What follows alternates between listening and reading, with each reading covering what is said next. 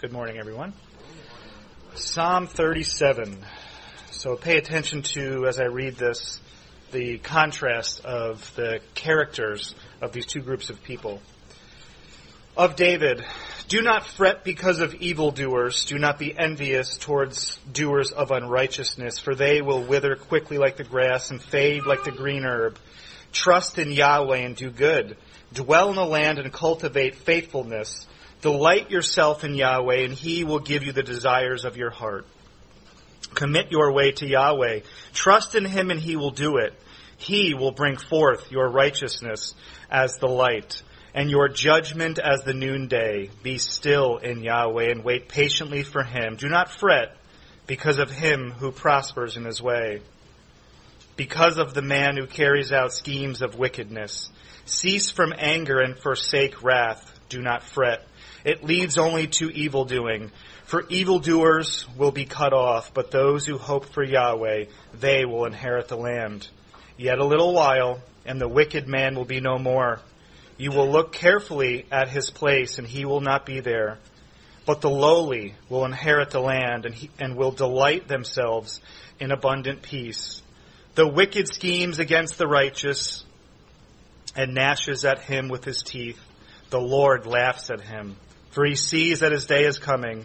The wicked have drawn the sword and bent their bow, to cast down the afflicted and the needy, to slay those who are upright in conduct. Their sword will enter their own heart, and their bows will be broken. Better is the little of the righteous than the abundance of many wicked. For the arms of the wicked will be broken, but Yahweh sustains the righteous. Yahweh knows the days of the blameless, and their inheritance will be forever. They will not be ashamed in the time of evil, and in the days of famine they will be satisfied. But the wicked will perish, and the enemies of Yahweh will be like the glory of the pastures. They vanish in smoke, they vanish away. The wicked borrows and does not pay back, but the righteous is gracious and gives. For those blessed by him will inherit the land, but those cursed by him will be cut off. The footsteps of a man are established by Yahweh, and he delights in his way. When he falls, he will not be hurled headlong, because Yahweh is the one who sustains his hand. I was young, and now I am old, yet I have not seen the righteous forsaken, or his seed begging bread. All day long he is gracious and lends, and his seed is a blessing. Depart from evil and do good, so you will dwell forever. For Yahweh loves justice, and he will not forsake his holy ones. They are kept forever, but the seed of the wicked will be cut off. The righteous will inherit the land and dwell in it forever. The mouth of the righteous utters wisdom, and his tongue speaks justice. The law of his God is in his heart. His steps do not slip. The wicked spies upon the righteous and seeks to put him to death. Yahweh will not forsake him in his hand. He will not condemn him when he is judged.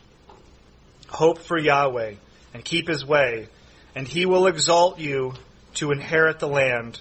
When the wicked are cut off, you will see it. I have seen a wicked, ruthless man spreading himself like a luxuriant tree in its native soil. Then he passed away, and behold, he was no more. I sought for him, but he could not be found.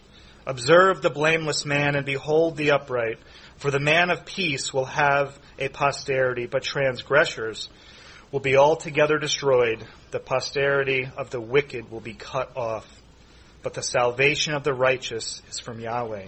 He is their strength in time of distress. Yahweh helps them and protects them. He protects them from the wicked and saves them, because they take refuge in him. Well, this morning, we'll be looking at Psalm 37, and as Brandon just read for us, there's 40 verses. We won't be going expositionally through that this morning. Be hitting some of the major themes and high points of the psalm, and I've entitled it, Trust in the Lord and Do Good. So my question to begin this morning is, how do you respond when the wicked appear to be winning? And when evil people prosper, while the righteous are suffering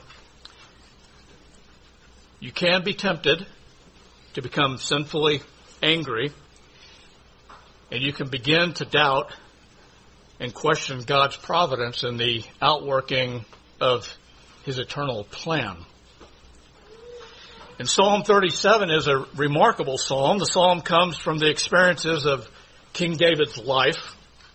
And the psalm recognizes the intense ongoing conflict and spiritual warfare that we are engaged in that exists between the wicked and the righteous, or between good and evil. And although, recalling the biography of David, he was anointed Israel's king, as you remember in 1 Samuel, as a teenager. But he spent the better part of his 20s running from the ungodly and wicked King Saul. And on several occasions, David actually spared King Saul's life, only to watch Saul return to the comfortable palace while David went back to hiding out in the cave. And during this time in David's life, David and his men did good by a man by the name of Nabal. Again, in 1 Samuel, remember there the account where he protected his shepherds and flocks from bandits. And then when David asked a favor, in return, Nabal declined to offer any help or assistance. You know, David had many occasions to reflect on the problems of both public and personal injustices. And even the world recognizes injustices today. We've been experiencing that since the fall of man. The only problem is the world misunderstands the root cause of that and then the solutions for that. David wrote Psalm 37 when he was an old man in order to share his insights and the wisdom that he had gained on this particular problem. You know, David says in verse 25, he says, I have been young, but now I'm old. And the psalm reflects the insight and the wisdom that he had gained from years of knowing and walking with the Lord. And the state of the world at that time perplexed David, and it still perplexes the Lord's people today. As Solomon wrote, there's nothing new under the sun. And again, this has been going on since the fall. But to address these perplexities, the confusion, and to encourage us, this psalm was written under the inspiration of the Holy Spirit. And it is the purpose that forms the background of thought throughout the entire psalm. And let me give that to you, if you will, in a nutshell, what I'm trying to convey this morning. And that is, when the wicked appear to win, trust God, be content in him, and do good, knowing the Lord will judge righteously. Again, when the wicked appear to win, trust God, be content in him, and do good, knowing the Lord will judge righteously. Think of the words of Solomon again, David's son, in Ecclesiastes. And again, he wraps up, and again, the wisest man. The conclusion, when all has been heard, is to fear, or trust God, if you will, and keep his commandments. That is, do good, because this applies to every person. For God will bring every act to judgment, everything which is hidden, whether it is good or evil. And also you can recall in Micah, chapter 6, verse 8, God has told you, O man, what is good, and what does the Lord require but to do justice, to love mercy, and to walk humbly with your God. Learn never to be surprised by two things concerning the wicked or the evil of this world. Is one, some of the most wicked and evil people shall prosper in this life, according to verse 7. And in their prosperity and in their great wealth that they amass, they shall exert at times great power and control over others. We can see that lived out in our current time. And again, the application and relevancy of the Scripture is when David wrote this, is just applicable to us today to give us hope and encouragement. Well, number 2, never be surprised that many of the wicked shall attack God's people with evil actions. Jesus said, they hated me, they're going to hate you. Expect to be persecuted. So this should not catch us by surprise. And it's very easy for God's people to lose sight, as I said before, of God's purpose in our lives when we see the wicked prospering as we suffer under their prosecution. And David warns us in this psalm, don't let that happen. Well, just a general outline of where we're going to be going this morning. In verses 1 through 11, we'll deal with trusting God. Verses 12 through 26 speaks of contentment in God, and verses 27 through 40, the end of the psalm, expands on doing good and trusting the Lord to judge righteously. In verses 1 through 11, in a sense, this trusting God means putting off sinful anger and envy. And this is part of what we've learned even in the book of Ephesians, that we're to put off these specific sins and to put on righteous behavior. Again, we have the new man, the new heart given through the new covenant promises. But yet, the Christian life and the sanctification process is one of putting on and putting off. Well, David writes here with some negatives, if you will, of putting off sinful anger and envy. And David tells us to not fret because of evildoers. 3 times we're commanded and warned not to fret, verses 1, verses 7, and verses 8. And the Hebrew word there for fret means literally, it means to get heated, to burn with vexation, to be enraged. In the verb in Hebrew, it could be translated, don't work yourself up into a slow burn when you see evil people prospering. In other words, don't let it get under your skin. When you see this on the news or read it in the paper or whatever source you get your news from. Don't let it get under your skin. Don't become sinfully angry, because the warning there in verse 8 is it could lead you into doing wrong instead of doing good. Sinful anger against evil work or workers can cause God's people to do evil.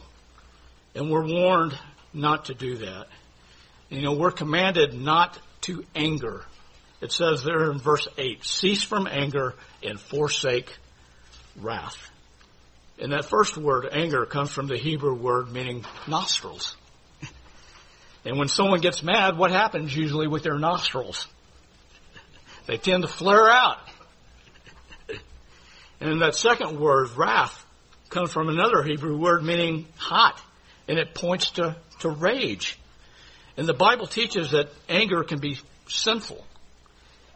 But not all anger is sinful, and John's going to expand on this in the upcoming messages out of Hebrews. But anger can be sinful, but we can control it through the fruit of the Spirit, the indwelling Holy Spirit that is the new hearts, the new man, the new creation in Christ. We can control it, and by God's grace and the power of His Spirit, we can put it off. Otherwise, it wouldn't be commanded to stop doing it. A general guideline for discerning righteous anger from sinful anger, again, a general guideline is this. If I become angry about an injustice done towards others, it may be a righteous anger.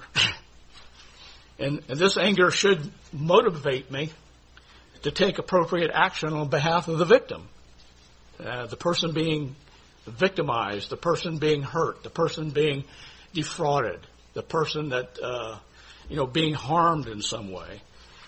But on the other hand, if I'm angry about injustice done toward me, it could be sinful anger. Again, it could be, because most of our sinful anger is really self-centered and self-focused. So one aspect of trusting God is to put off sinful anger, giving God His sovereign right to deal with evildoers in His time and His way, which is difficult for me. I want it done my way right now instead of trusting and relying on God.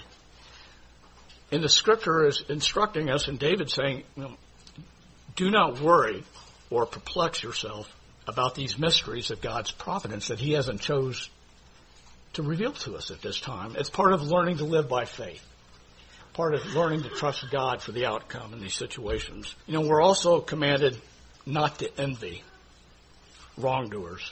It says that in verse 1 of our psalm. Be not envious of the workers of iniquity. God's people can look at the possessions of the evil and come to desire what they have and covet that. You think of Asaph in Psalm 73. He looks around and they're all fat and happy. I'm trying to do the right thing and follow you, Lord. No, I've got trouble and grief and affliction. Is it worth following you? And basically you remember that. It turned around when he went into the house of the Lord and he got his eyes and beheld God. And he stopped focusing on himself and the things of this world. So trusting God, one aspect of it, put off the wrath, put off the sinful anger. But the positive aspect is trusting God means putting on trust, if you will, obedience, patience, and humility as we delight ourselves in the Lord. And when evil appears, and again I keep stressing that, they appear to be winning at times. We need to shift our focus from the evildoers to the Lord. And again, one of the basic things, if you've lost joy and you've lost hope in your life and you're struggling and you're dealing with discouragement and depression, usually the remedy for that is get your eyes off your circumstances and get your eyes back on the Lord, who is the author and the finisher of our faith. 5 times in Psalm 37, verses 3 through 9, David mentions the Lord by name. And 5 more times he uses the third person pronoun to refer to the Lord.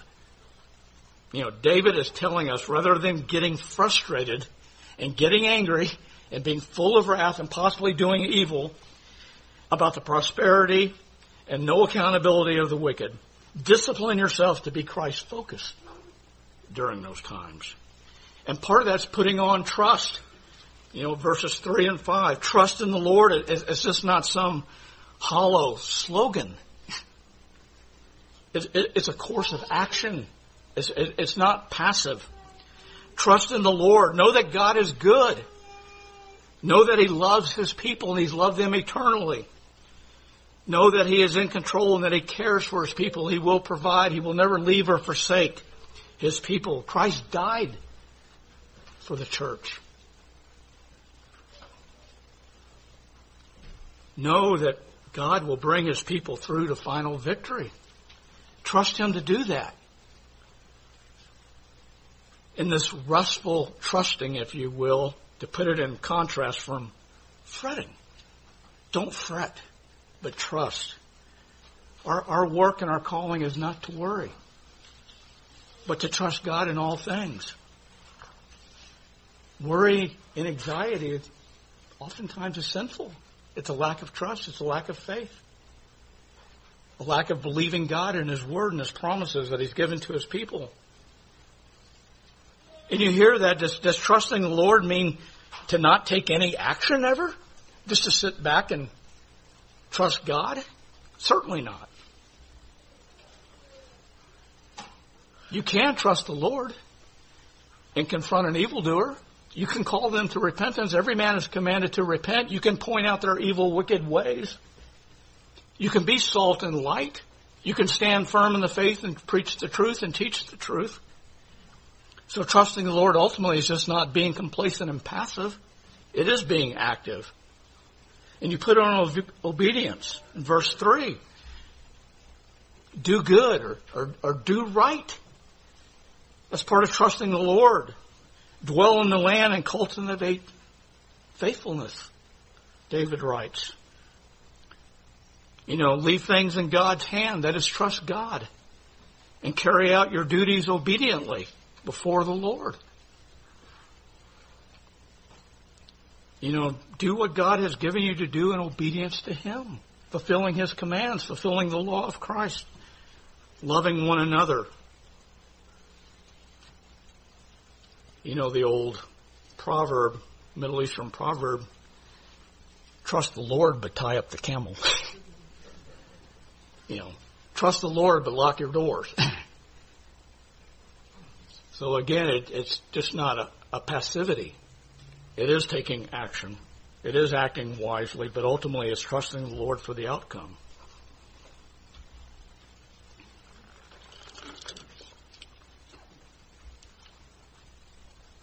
In verse 34, the same duty is expressed in another phrase. It says there, wait on the Lord and keep his way. Trusting and trying, resting and working, they go together in the Christian life. We are to understand what God would have us to do in whatever sphere of influence that he's placed us.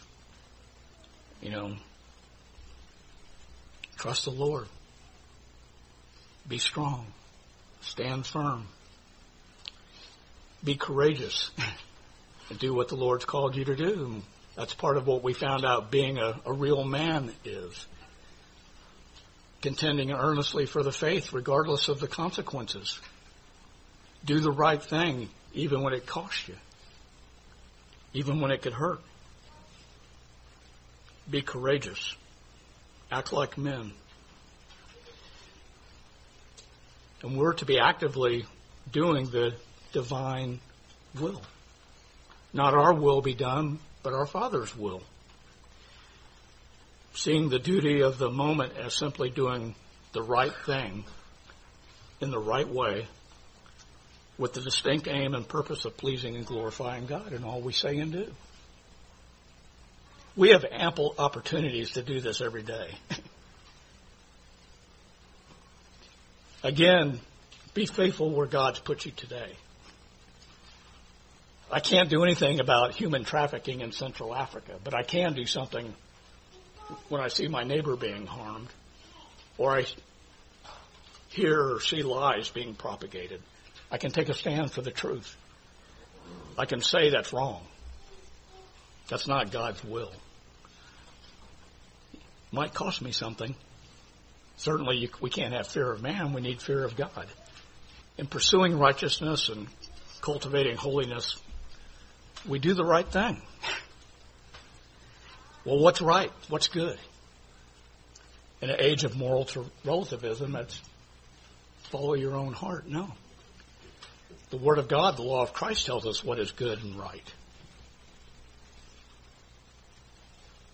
We do the right thing ever setting the Lord before us and aiming to follow him. He left us an example that we should follow his steps. And in our works, in our efforts to help, to relieve, to comfort, or to serve another, we do right by loving our neighbor. In some circumstances, we may do right by patiently bearing the divine will. And sometimes that's all you can do as a believer. You've exhausted every legal means to hold someone accountable. Perhaps you were defrauded, you've gone to small claims court and you lose. Perhaps you were physically injured and you suffer the rest of your life and no one seems to be held accountable. All kinds of wrongs. But sometimes all we can do is patiently bear the divine will and God's providence. Simply to bear what God has laid upon us. And this is why some of the hymns that we sing are so important and so full of truth. Think of Be Still My Soul. Be still my soul, the Lord is on your side. And bear patiently the cross of grief or pain. Leave to your God to order and provide. In every change, he faithful will remain. All kinds of truth, right out of Psalm 37 and some aspects of that. Think of Galatians 6:9. Let us not become weary in doing good. For at the proper time, in God's time, we will reap a harvest. If we don't give up, we persevere in the faith. Well, we put on obedience. And we put on patience. verses 7 and 9. Rest in the Lord and wait patiently for Him. And again, for me, that's one of the hardest parts. You want to be doing something. Again, God doesn't act on my timetable. He doesn't act on yours. But if you trust Him to be a just and a righteous God, and if you submit to Him, then you can learn to wait patiently. God didn't promise us a life without troubles. But He did promise to be there when the troubles come. He said He'll never leave or forsake. Therefore, we wait patiently on the Lord. Well, put on humility. Verse 11. To be humble or meek means to realize our own weaknesses and sinfulness, that we rely on the Lord, not ourselves.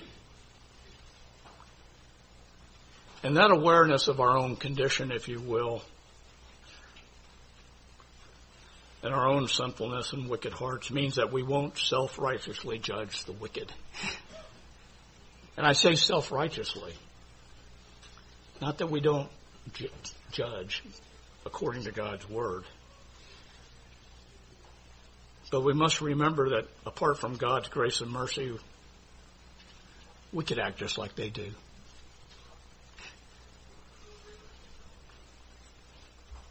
And humility means being aware of our own inadequacies apart from the Lord. But at the same time, we're fully aware of our adequacy is in the Lord. 2 Corinthians chapter 3, verse 5. Doesn't come from us, it comes from Him. And meekness doesn't mean that you're weak, but rather it speaks of a brokenness. You know, a humble or meek person, which is how the Lord is described. And if we are humble and meek, it's like a strong but broken horse. It's powerful, yet it's submissive to the Master's touch and commands. You know, Jesus used Psalm 37:11 as his third beatitude. Blessed are the gentle, or the humble, or the meek, for they shall inherit the earth. And you recall that from the Sermon on the Mount in Matthew chapter 5, verse 5. In verse 11 of our psalm, but the humble will inherit the land and will delight themselves in abundant prosperity. And the abundant prosperity there is literally abundance of peace and refers to soul prosperity, not to material riches. You know, the person who finds his adequacy in the Lord rather than in himself or in the things that he possesses, he has an abundant source of peace wrought by the Holy Spirit. Well, in verse 4, we are to delight in the Lord. Think about trust, obedience, patience, and humility can all be summed up in the phrase, delight yourself in the Lord. Be captivated with God and all that He is and all that He's done. You know, rather than focusing and spending your time and energy on things that the world seeks, focus on the Lord. Delight in Him. And gaining the Lord, you gain everything that you ever need. It says He will give you the desires of your heart. And that doesn't mean that He's going to give you everything that your self-focus, your self-centeredness desires. You know, if you're delighting yourself in the Lord and the things of the Lord and seeking after the Lord, then your desires will be in line with His desires. Your will be to do His will. And this portion of Psalm 37 is really nothing more than the New Testament's version in Matthew 6:33. Seek first God's kingdom and righteousness, and all these things, that is, your needs, will be added unto you. And the priority there is seeking God. Delight yourself in the Lord and find your pleasure in pleasing Him. Delight in that. The new inner man, the new heart, finds pleasures in the things of God. And commit your way to the Lord and seek God's will in all the decisions in your life. When evil appears to be winning, be content in the Lord. That's what he's saying in verses 12 through 26. And we may face difficult times that try and test our faith. And we may be afflicted and persecuted, but whatever the trial, we can learn to be content in the Lord. I'm working on this. Sometimes the Lord takes away things to reveal how much we take pleasure in the things of this world rather than we do the things of God and in Him. And we need to learn that basically if we have food and covering with these, we're to be content as long as we have the Lord, according to 1 Timothy. The righteous man trusts God and is content with all that God provides and gives thanks for that in everything. And the Apostle Paul was such a man. He described himself as having nothing yet possessing all things. He learned how to be content no matter what his circumstances. Again, he learned how to do that so that he could enjoy and give thanks and give glory to God in all things. And be content that the Lord will provide and take care of His people. Personal injustices often hits us in the wallet.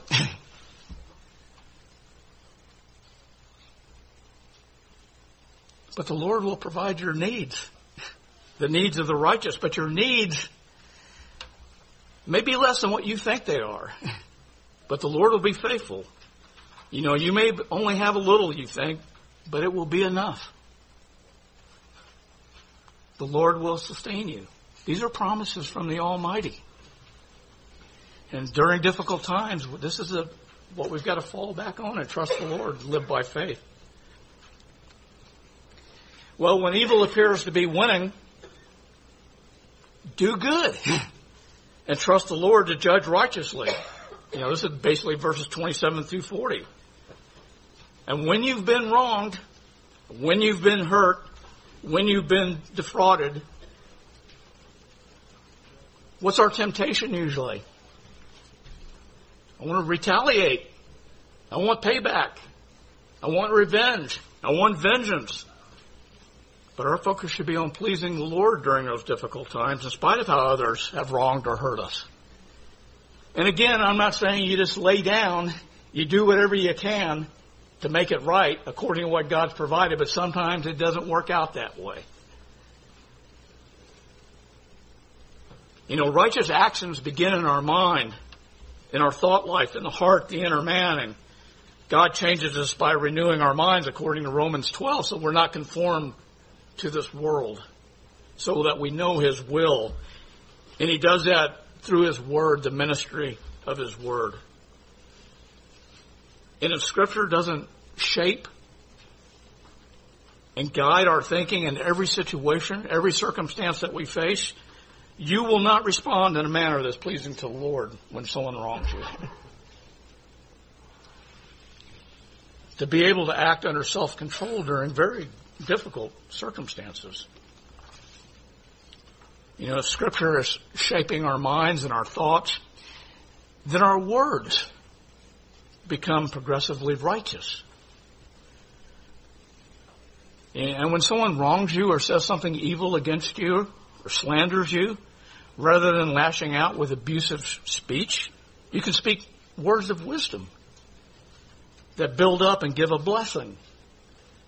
Yes, and even that could be an admonishment or a rebuke, but it could be a blessing if it leads to repentance and faith in Christ of the gospel. And if your thought life and words are in conformity with Scripture, you're not going to retaliate with wrong actions. Instead of responding to evil with evil, you're going to seek to overcome evil with good. Romans 12 talks about that. That's not the way of the natural man. but it can be the way of God's people. You know, when you've been wronged and you see wrong happening, you've got to develop the eternal picture and perspective of life. You've got to get the bigger picture and understand that God's a God of justice, David declares.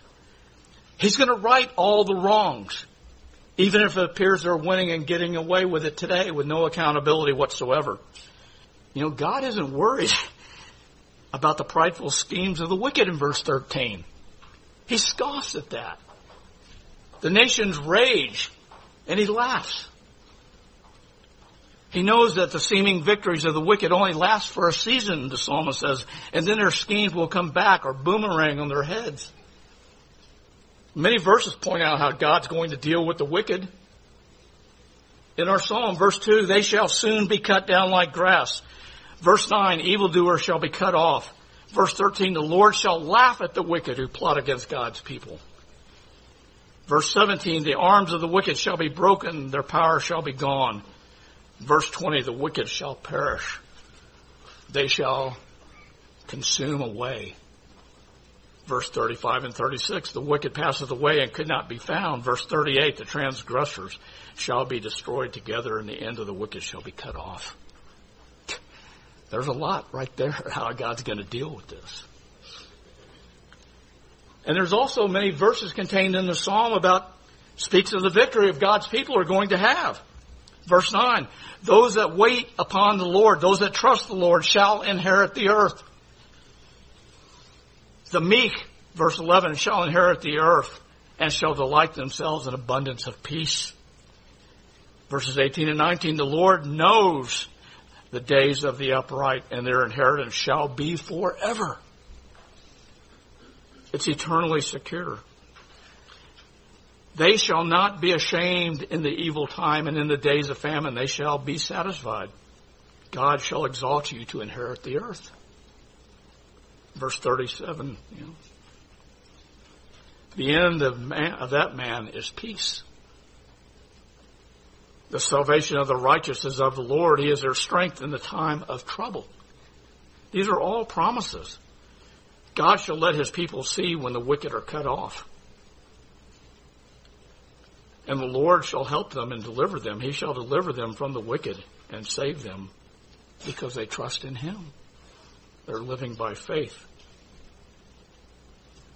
But we can be assured that there is a coming judgment when everything will be made right. We know that in Revelation chapter 6.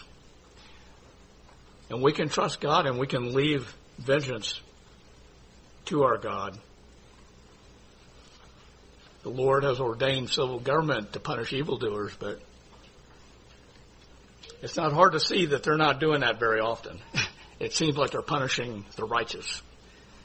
But God will set things straight in his time. All we can continue to do is pray for our leaders as we're commanded, so that what? We can live peaceful and quiet lives. But just to look throughout history, we know that's not always the case.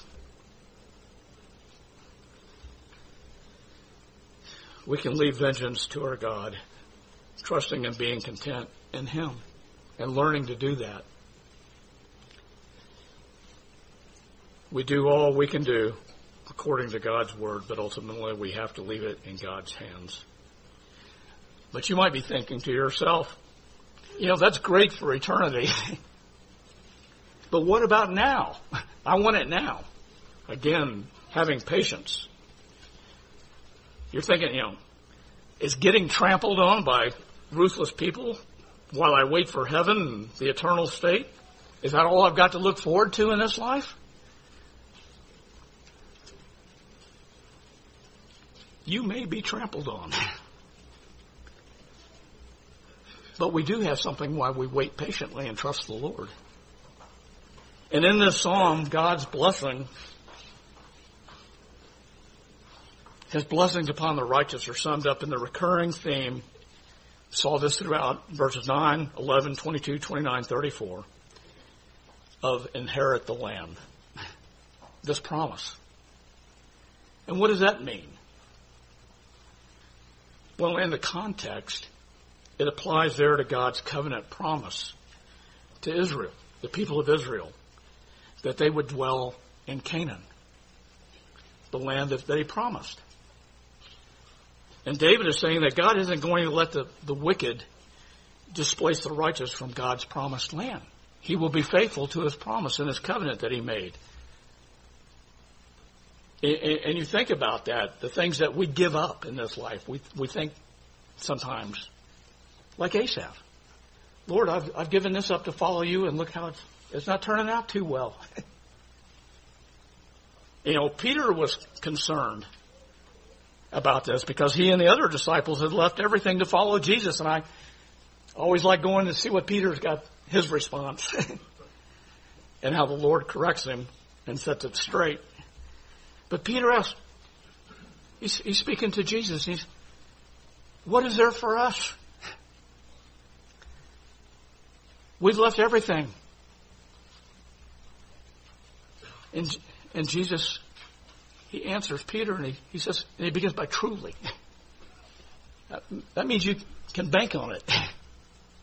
This is the truth.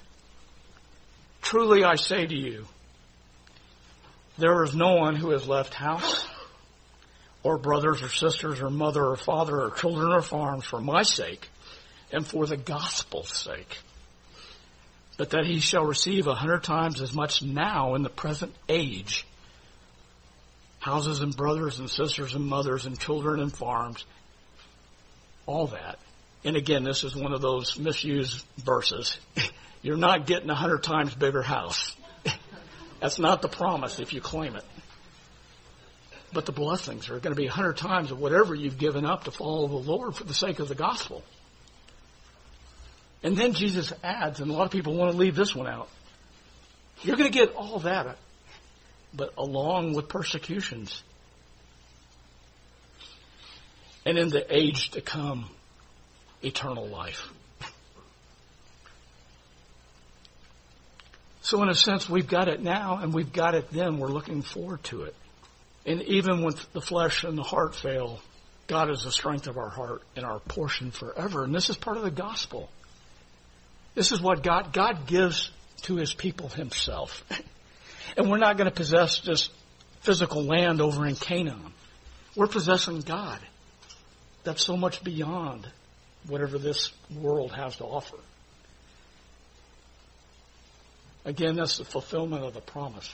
We're going to have a city not built by human hands, but God. The New Jerusalem coming down out of heaven. And what I believe will be in the recreated heavens and earth. To enjoy forever as God is our portion. To behold our Savior face to face. And this is why we can wait patiently.